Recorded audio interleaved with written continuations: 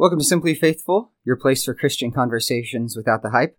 My name is Eric Tunches. I'm the pastor of Grace Central Church in Omaha, Nebraska. My name is Gray Ewing. I am the pastor of Ascension Church in Phoenix, Arizona. And here on Simply Faithful, we like to have conversations about life and faith and following Jesus that you can continue in your lives. Yeah, thanks for joining us. We love having new listeners as well as our old faithful as well. This week, the spiritual realm, or some of that weird stuff in the Bible. Great. So as I was thinking about what I wanted to talk with you about, here's the deal. We, as pastors, at least I assume you have been, first of all, get asked about kind of some of the weird stuff in the Bible in terms of spiritual stuff, angels and demons and spiritual powers and spiritual warfare.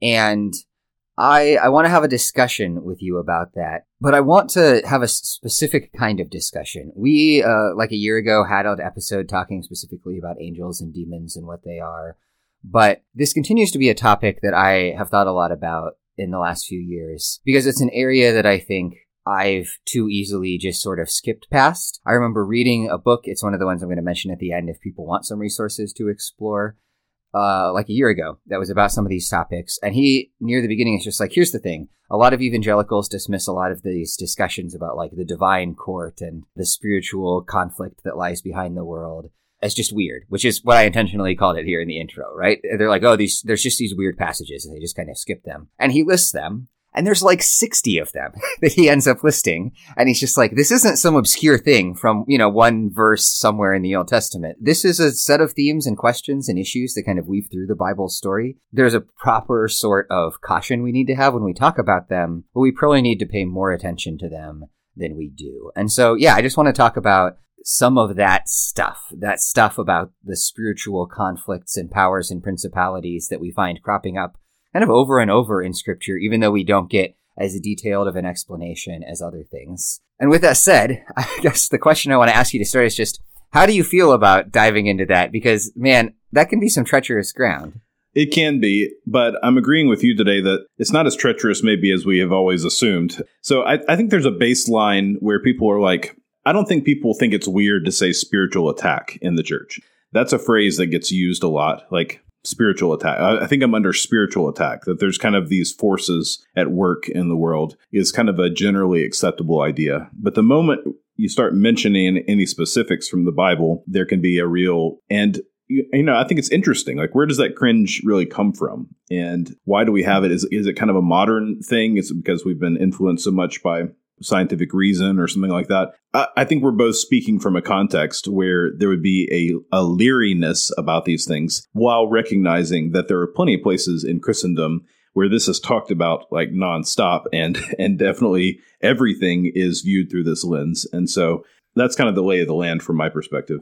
That's right. So people have probably heard C.S. Lewis very famously, talks about how the thing about the devil is that there's two mistakes you can make, which is being unhealthily obsessed by him and by ignoring him and pretending like he doesn't exist, and that both of those lead to errors. And I think that needs to be said up front. On the one hand, the Bible says a lot more about spiritual stuff, spiritual struggles, powers and principalities, all of that, than most modern people are maybe comfortable thinking about. It's really a thing that crops up regularly in the Bible. But on the other hand, it's not in our circles, but there is an industry of spiritual warfare books and seminars and pastors that go like way beyond the Bible. And I mean, frankly, like I've read a couple of them over the years because people give them to me. It's paganism. It's not at all the way that Scripture would view this, with all these like spirits of air and water and, casting out the demon of alcohol addiction from alcoholics, yes. So there's a lot of that stuff that we don't want to buy into. But I do think it's important for us to just kind of talk through the fact that like, no, but there's a real set of themes there. Before we dive into that area, I do want to just talk for a second about what you just said, though, because I have a real question about that. What is the nature of the kind of industry of talking about the spiritual realm? I'm a lot softer on it than I used to be, because when I think about it, you just quoted C.S. Lewis, who wrote a book on demon discussion called The Screwtape Letters that has become a famous work of literature.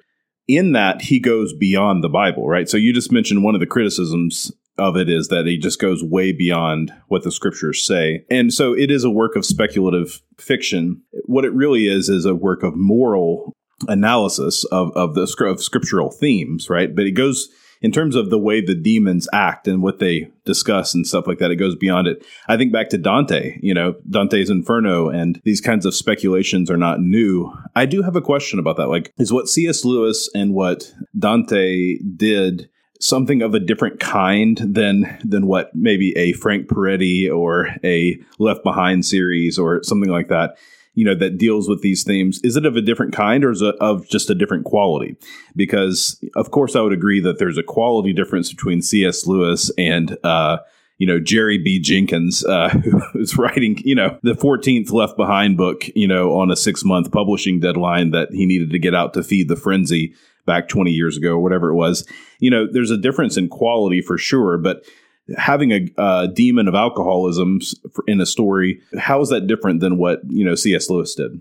Sure. Let me answer that on 2 different levels. So first of all, we should note things like Dante and Lewis are works of fiction that understand that they're fiction and that really are kind of using the spiritual world as an analogy for just broader observations about human psychology, spiritual struggle, and wisdom in a way that includes the spiritual, but that also recognizes that that it's all entangled together, which we're going to, in some ways, acknowledge later on.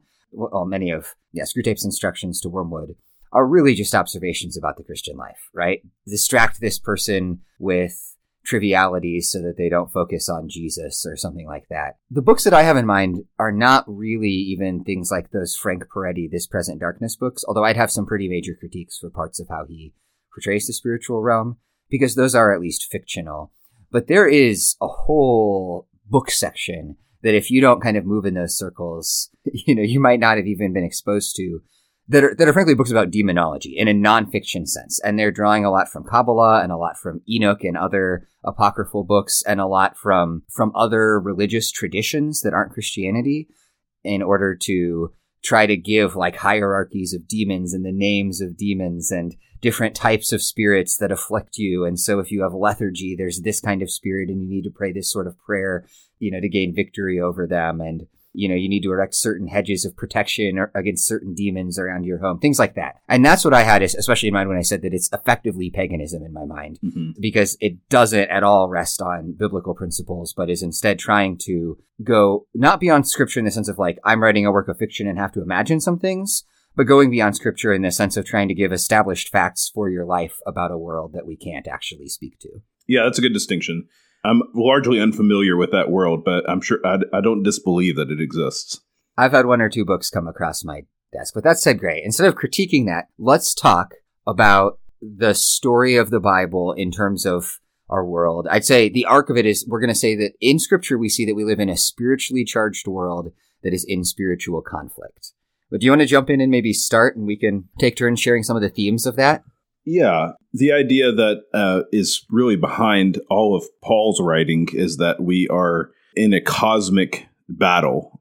And so that has been the inspiration for a lot of that kind of speculative fiction. It's truly happening. So he says in Ephesians chapter 6, we don't wrestle against flesh and blood, but against the rulers, against authorities, against the cosmic powers over this present darkness, against spiritual forces of evil in the heavenly places. And so absolutely scripture, Old Testament and New Testament, recognize that there is a realm of the seen and the realm of the unseen, and that there are things that happen on each one that affect the other, that there is not a complete overlap of them. So they are different realms, but they are also touching each other. To add to that then, especially in the Old Testament, we see this theme that kind of weaves in the background of a number of Old Testament stories about what theologians call the heavenly court, which is basically the idea that, so God on earth has these representatives in humanity that are his agents that he puts on earth to rule over the earth. And that it seems that God in heaven also has beings that are at least initially meant to be his representatives, although then there's some sort of rebellion or tension that exists with those beings that are pictured as sort of a heavenly courtroom. So you have places like Psalm 82, where God is pictured as taking his place in the divine council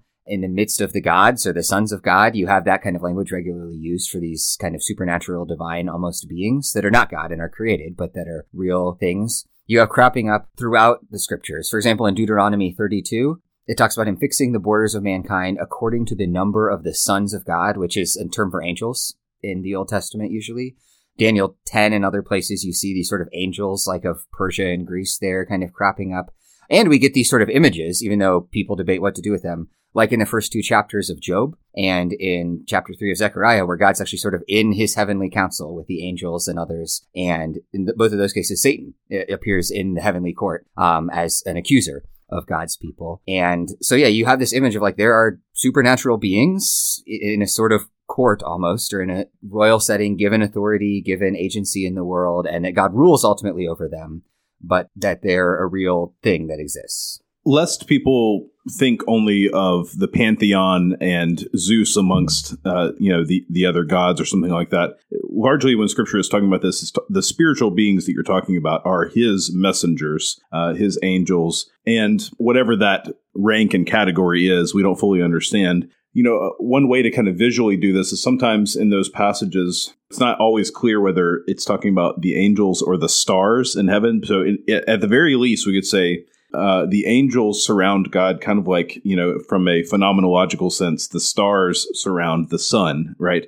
Even though, they're at different distances and that kind of thing. But from a phenomenological, what I mean by that is just observing the sky, as the ancient writers would write about these things. It's like God is surrounded by his lights, by his rulers. So it's not in a sense that there are competing gods and that there's one who just happens to be stronger than the other, but more of that the spiritual realm contains beings that are God-like in a sense, and they have power, but God is the ruler of them all and created them. Yeah, God himself is of a different order of magnitude than the divine court, to be clear. Yeah, he's just not one among a number of equal gods. In fact, there's places in Scripture, including in Paul's writings, the idea seems to be that some of the gods that the nations worship are real spiritual beings. He talks about them, making sacrifices to idols, that they're actually making sacrifices to demons, for example. And it does seem that some of those beings are also in rebellion against God. Like, the whole question of demons is really complicated. We might touch on that in a little bit. And there's debate about what they even are and how to think about them biblically. But it's pretty clear that some of these sons of God, some of these divine beings are in rebellion against God. And that many of them have sort of dominion over nations that are opposed to God, which is then the powers and principalities that Paul seems to be thinking about.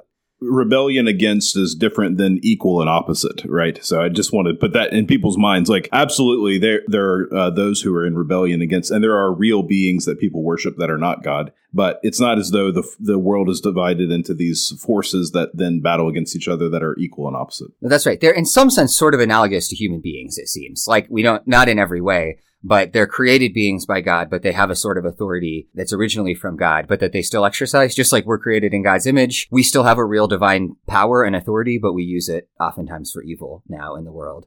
But Scripture is willing to use the language of gods to describe them at times, or other divine sounding language, not because they're equal with the Lord, but because when we look at them, we would see them as sort of like powerful supernatural forces and beings.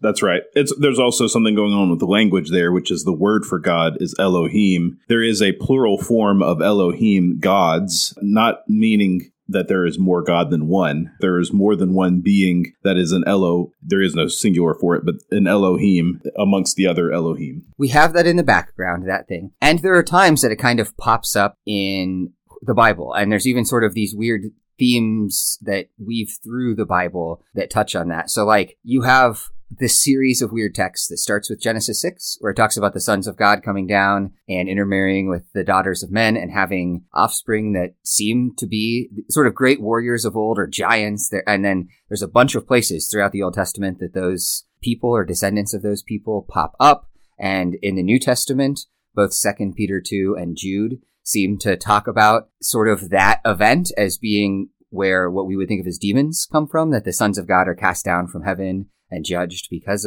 they do not know their place and because of their sexual immorality. And again, that's weird. We're not going to probe into all of the details of that this morning. And it's never explored in depth. That's part of what makes it so interesting in the Bible. But there are several themes like that do seem to reflect that fact that there is this sort of tension and conflict that exists in the spiritual realm right now, and that it sort of intrudes into our world in different ways, and it intrudes into the biblical story in different ways. That's right. So while it's there, I would say that we're never given a textbook on how to understand all the different levels of these things or anything like that. The writers of Scripture seem to be aware of the spiritual realm, but they seem to have very little interest in explicating it in any kind of detailed way. Which is why hierarchies and names of angels and types of spirits and anatomies of spiritual warfare, like I mentioned earlier, are problematic because they assume that the Bible doesn't give us everything that's necessary for life and godliness. So we don't need to know all of those details. A lot of them are mysterious, but we are supposed to understand that it's a thing that's happening.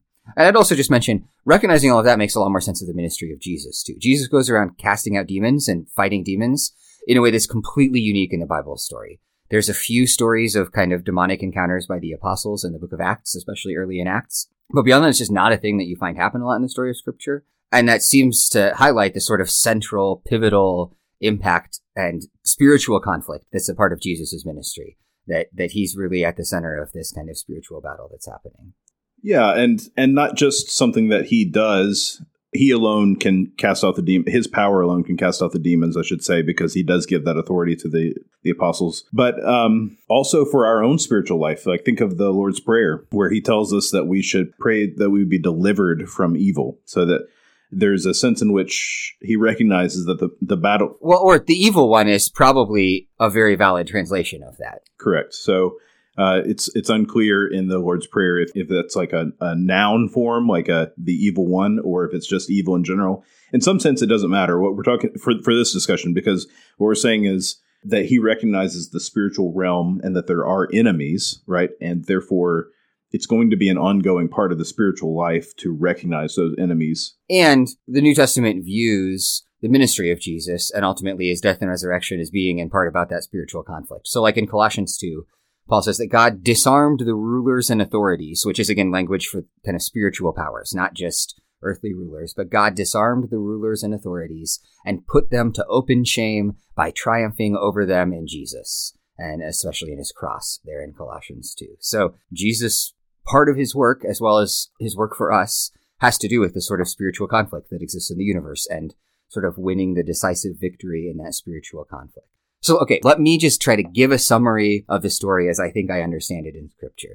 And you can critique this then if you want. But I would say God is the creator and Lord of heaven and earth, like we said. It's not that there's other gods that are equal to him. But in both heaven and earth, he makes agents, beings, to carry out his will. And on earth, that's humanity. And in heaven, that is heavenly beings, like angels.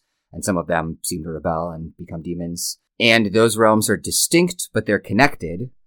And heavenly beings have real influence and authority in certain spheres of earthly life. And the conflict that they're in has real implications for us. And because of our rebellion and some of their rebellion and the conflict that exists in the universe, then we experience that and the impacts of that in our hearts and human societies. And then Jesus ultimately comes to win the victory and restore God's good reign. And then we didn't get to this, but at the end of the story, God will finally bring judgment and restoration. One of the interesting things in Revelation is that when God makes hell, right, the fiery pit, like it's first for Satan and his angels. And inasmuch as humans are then, judged and sent there, it's sort of almost as an afterthought in the story because they followed and joined with Satan and his angels in rebellion. What do you think we can know, Eric, about how parallel our sin and the angels' rebellion is? So in other words, there's some scriptural passages that people tie to the falling of Satan that are speculative at best about that event. And yet we know that we are responsible for our own story. So our sinful natures come from Adam's sin that is imputed to us. It is a human sin. But we also know that there was an agent in the garden that was tempting Adam away from his calling. That serpent of old, as the scripture says, Satan himself, I believe, even though there's some debate about that topic. Where do you see the parallels between the falling of the spiritual realm and the falling of humanity? So there's two things that I need to say. The first is that I think in general we need to be cautious about making too many parallels. Both because, like you said, I think people tend to focus on Satan and the fall of Satan. The texts that people cite is about that. It's very unclear what's going on in those texts and whether they're actually about the fall of Satan and the rebellion of Satan himself. And even like his identity and how we think of him. Most of that actually comes from mysticism and medieval traditions and then Milton's Paradise Lost, which is, it's like the Screwtape Letters. Milton's exploring questions of human freedom and pride and kind of using Satan as an image of that. It's not reflecting everything we could say theologically. So in that sense, I'd be careful. The only reason I'm not just like, you shouldn't go there is, interestingly, so I mentioned both Jude, especially verse 6, and 2 Peter, the first 10 verses, do actually, in discussing false teachers and warning against sin, use the sin of angels as one of the analogies to human sin. It seems to focus in terms of abandoning their proper place that God has given them and sexual immorality. Like, both of those things are cited as sort of like sins of angels that are connected and reflected in certain human sins. So I guess in that extent, I don't know that we can fully divorce it. That's the most that we can say about what was happening. And that ties back to Genesis 6. And again, there's lots of questions about what that is and what's happening. So yeah, it's not clear that in detail we can say it. But I do think there's a sense in which we can recognize that, like, there seems to be a sort of similarness between divine beings and humans in their rebellion, even though we can't work out the details. And we have to say, even though we don't know the details, and I agree, those texts that are used to talk about the fall of Beelzebub or the falling star, which is Lucifer. Anyway, those passages are very hard to understand. I think we can say that the spiritual rebellion preceded the... I don't know if you can say that, but that is a position. Here's what I mean. So certainly not the sons of God coming down to the daughters of men in Genesis 6. That didn't precede Adam, right? That came after Adam. But I mean, obviously, if the tempter in the garden was suggesting that, a different way from God, that is a form of rebellion that had to exist before Adam and Eve's fall. I think probably. I actually am more agnostic about some of these details than I think you are. But I think part of what's hard here is that when you it's a long, complicated discussion about possibilities and ways of interpreting those texts. That is not that I think that's wrong. It's just that the more I kind of study this from some sources that are trying to dig into the biblical stuff and spend some time thinking about the biblical stuff, the less firm I am on a lot of details beyond just some big picture, like there's spiritual forces, some of them are in rebellion, things like that. And so, I'm probably being frustratingly non-committal. There's no timeline in my mind. So those beings are not eternal, right? God alone is eternal. They were created at some point. Probably some of them rebelled at some point, and some of them rebelled at different points later in the story. In other words, what I'm trying to get at is not so much a timeline for the spiritual realm, but what I'm trying to get at is we don't need to tie the rebellion of Satan to our rebellion somehow being at the exact same time. Yes, that's right. Okay, that's all weird stuff, right? And I suspect some of our listeners feel more confused now than they did at the beginning. But let me first just name why I think this is an important topic in terms of how we think about the world, and then I want us to talk about a few practical things.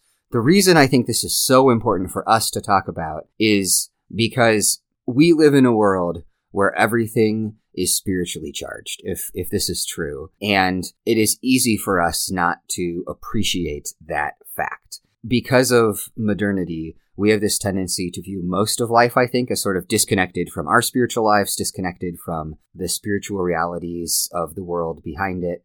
And because of that, we take a lot of things for granted, ignore a lot of dangers, just act in ways that don't fit with that reality. And so I would just say, we live in a world where the physical and spiritual, where the life as we experience it and the spiritual conflicts and powers and principalities are real and intertwined. And so we need to look at our struggles with sin. We need to look at our own hearts and the struggles that we have internally. We need to look at the way we engage with people, all of that in a way that recognizes those spiritual conflicts and realities that are really in play. I would even go further and say some of the details of our lives that are hard or that are recurrent can be ways that we understand those spiritually as well. Let me give you an example that is somewhat treacherous, but I think in my mind is certainly spiritual attack. So there was a season early in my ministry where I woke up at the exact same minute for 3 weeks in a row. I have it written down. It was in a sermon one time, but I don't remember right now. It was 2:01 a.m.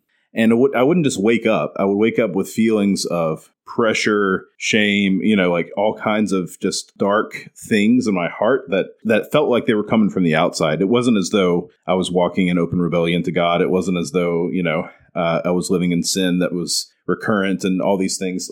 I just felt this oppression, and it always happened at the exact same time every single night for weeks. Now, what you do with that information kind of reveals what you view about the world, right? So in other words, of course, and it's not as though this can't be true, but your body can get accustomed to waking up at the same time. There are people that wake up at 5:30 a.m. without an alarm clock every day because that's what they've accustomed their body to do.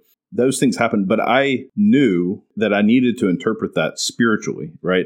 In some sense, especially because it was attached to all this pressure and this spiritual pain. Even the everyday things that, avoiding C.S. Lewis's like find a demon under every rock kind of thing, but recognizing that there can be moments in our lives where we say, this has to be some kind of interaction with the world that is unseen. No, I agree, but I want to press further than that, because I absolutely think those sorts of things can be interactions with the unseen world.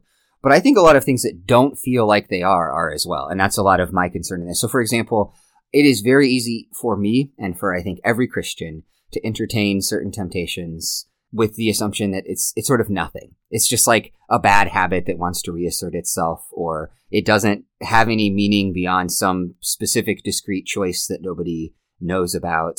Something like that. But given the way that Scripture views the world as spiritually charged and our struggles with sin as spiritually charged, it would say, no, there's actually an intelligent, malevolent force in the universe that is seeking to find footholds and slowly degrade and attack your soul. And that when you make those choices, you're actually opening yourself up to those attacks, right? Opening the door to the enemy, giving him a foothold in your life. And that sort of charges even those sort of everyday struggles with sin with real spiritual significance. That's right. One of the ways that you can catch that too is thinking about the lies that you believe and will fall into, because one thing we also know about the enemy is that he's the father of lies, and that he often uses deception, whether it's a self-deception or a deception from others, to bring some powerful experience into your life. And so when you have those moments of believing things that aren't true, whether it's about God or if it's about other people and what they, like that person hates me, God could never love me after this. Those types of things are one of the ways that he engages us. That's right. Recognizing Satan's the accuser. When Scripture talks about the world, the flesh, and the devil being these sort of forces that, that can attack us, like the devil is one of those forces. And that doesn't mean literally that like Lucifer is sitting on the end of your, there's a story about Martin Luther throwing a candlestick at the wall because he thought that Lucifer was there. And I'm like, I don't know that that's literally true. But the underlying, like, bigger picture idea, which is that there's spiritual forces that are kind of like trying to tell us lies about ourselves, accusing us, tearing us down, and that we're called to like recognize that that voice in your head can have that spiritually charged kind of thing. And that it's not you, importantly, in that, right? That it's something outside of you trying to destroy you. And so you need to speak truth back to it and cling to Jesus in the face of it. I think about the world that way. And I've found a lot of help actually in some of those ways of self-condemnation.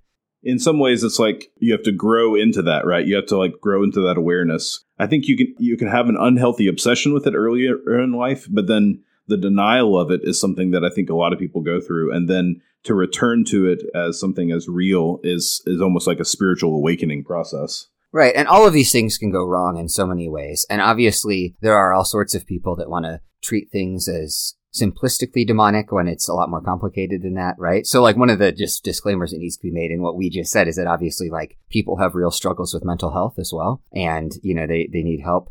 But in both directions, I think the way that conversation goes wrong, like can a struggle with crippling anxiety and depression be both biological and something that you need to talk therapy or maybe meds or, or whatever to work through, and something where, there's spiritual forces in the world that are trying to tear you down? Like, I think it can be both of those things at the same time. You just need to not buy the either or in either direction. And so it's destructive for people to buy the either or that says like, oh, well, you just need, to pray the sadness away rather than going and seeing a counselor. Like, that's really unhealthy. But so is the idea that like, oh, you just need to, take some SSRIs and not engage with the kind of spiritual realities of life. Hopefully you have a spiritual counselor that will tell you that you're in the middle of spiritual warfare. Yeah. And so in all of that, that's all kind of trying to summarize that reality. We're in a spiritually charged world. We should talk about, you used that term spiritual warfare, right? Again, in Ephesians 6, Paul talks about how we don't wrestle against flesh and blood, but against the rulers and authorities and cosmic powers over this present darkness. So if that's true, I think some people have been exposed to ideas of spiritual warfare and others don't. What does that mean, and how do we kind of fight that kind of warfare? In Paul's writing, the way that we do that is through the armor of God. It can be an overused trope in spiritual books and, children's literature and everything. But let's not let that throw out what Paul actually does, which is to say the enemy has fiery darts, right? He has attack. And so what we do is we put on the breastplate of righteousness. So we take up the shield of faith. We attack with the sword of the Spirit. We have these spiritual tools that are given to us that are God's gifts: faith, the Spirit of God, keeping in step with the Spirit, prayer as a warfare tool. And so we need to not to go into that passage and study every aspect of it. The overall point is that we are given, ways by God himself to fight the enemy, and that we're supposed to take that up and not just be on the defensive, but be on the offensive. I think there's something that's really important that's easy to miss, which is that the way I've put it before to people is that spiritual warfare in Scripture is spiritually minded, ordinary faithfulness. Spiritually minded, ordinary faithfulness, which is, on the one hand, it's to say, it doesn't consist of extra stuff. It's not like incense and Latin incantations or weird charts of different names of demons that you need to name and cast out, things like that, right? It's prayer, it's scripture, it's seeking to follow in righteousness, it's clinging to the gospel and staying close to the Holy Spirit, right? Those are the things that Paul says are the ways that we wage war. But it's that ordinary faithfulness in a way that's spiritually minded. And again, that understands and moves through the world using those things in a way that's mindful of the fact that there's a spiritual world as well as a physical world all around us. That's right. The shield of faith is not some kind of shield that we then pray over 1,000 times so that it's, stronger. It's faith. It's having faith is what he means. It's an image, but it means that faith is on you, right? And that's not the only time in Scripture that faith is talked about, right? It's a thing that God gives us. Yes. And so, if anything, I think it speaks to us even more so of the importance of those sorts of ordinary practices of faithfulness and spirituality. That prayer isn't just a chance for you to have some time with God or just to share some needs that you have physically, but it's actually a part of that spiritual conflict and you're joining with it. And the same for those other parts of the Christian life.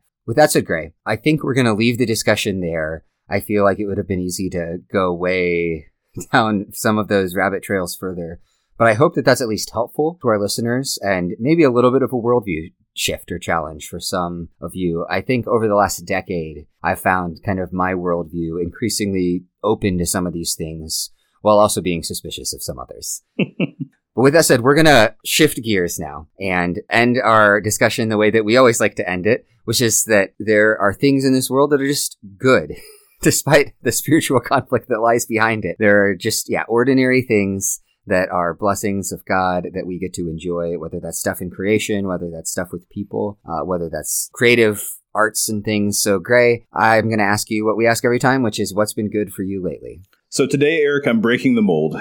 I feel like there's a drama that we go through here on the show where we all have parts to play, and you often play the part of the geek on this show, and I'm the cool kid that everybody wants to be like. Well, my part is not false, at least.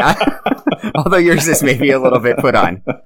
That's funny. So I'm going to share some geekery today. I'm not above it, even though I have never played a role-playing game before in my life, and I do not own a single board game that you can't also buy at Walmart, and I can't imagine spending any amount of time painting a mini figurine or anything like that. Despite all that, I am not above some geekery sometime, and I want to recommend a website that is amazing. It is called acoup.blog.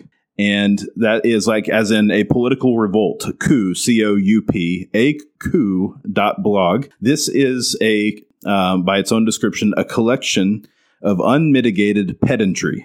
And you have this guy who is a professor at the University of North Carolina at Chapel Hill. His name is Dr. Brett C. Devereaux. And on this website, you will find all kinds of amazing perspectives on both historical and also imagined battles. So you'll find things like an analysis of the Battle of Helm's Deep in The Lord of the Rings, but done so from the perspective of like how all the forces would have been arrayed, where they came from, how they would have to have foraged for food on their way to the Battle of Helm's Deep, and also just the logistics of the battle itself. So he is a history professor and has studied, things like historical battles. And I think he's a European history professor about like Sparta and Greece and ancient stuff, as well as modern European history. But anyway, you will find amazing articles about things like foraging, like how armies move from place to place. And he kind of does this thing where he looks at both historical things and analyzes them, but also he looks at the world building of Tolkien and other modern day fantasy writers and sees how realistic their European battle style tactics really are. So he's a huge fan of Tolkien. And actually Tolkien, according to him, has one of the best senses of like how long it takes for an army to move and like what resources they would need. Whereas he just totally trashes modern day writers like who wrote Game of Thrones? I don't even know. George R.R. Martin. Yeah. He trashes Martin all the time. Well, he wrote A Song of Ice and Fire. Sorry, my nerd friends. Go ahead, Gray. Yeah, he's like this guy. Yeah. I mean, and just in terms of like how long it would take for different groups to move across maps and that kind of stuff. So if you want to spend a day just going down unmitigated pedantry, a look at history and popular culture, I would recommend Brett Devereaux's thoughts on ACoup.blog. I would give you some grief. I've actually read some of Brett Devereaux's things for several years now, so I can't really give you too much of a hard time. Some of his earlier stuff on like the logistics of the Lord of the Rings and stuff, I remember being sent and enjoying. And so, yeah, I will readily support the geekery in any form that it takes.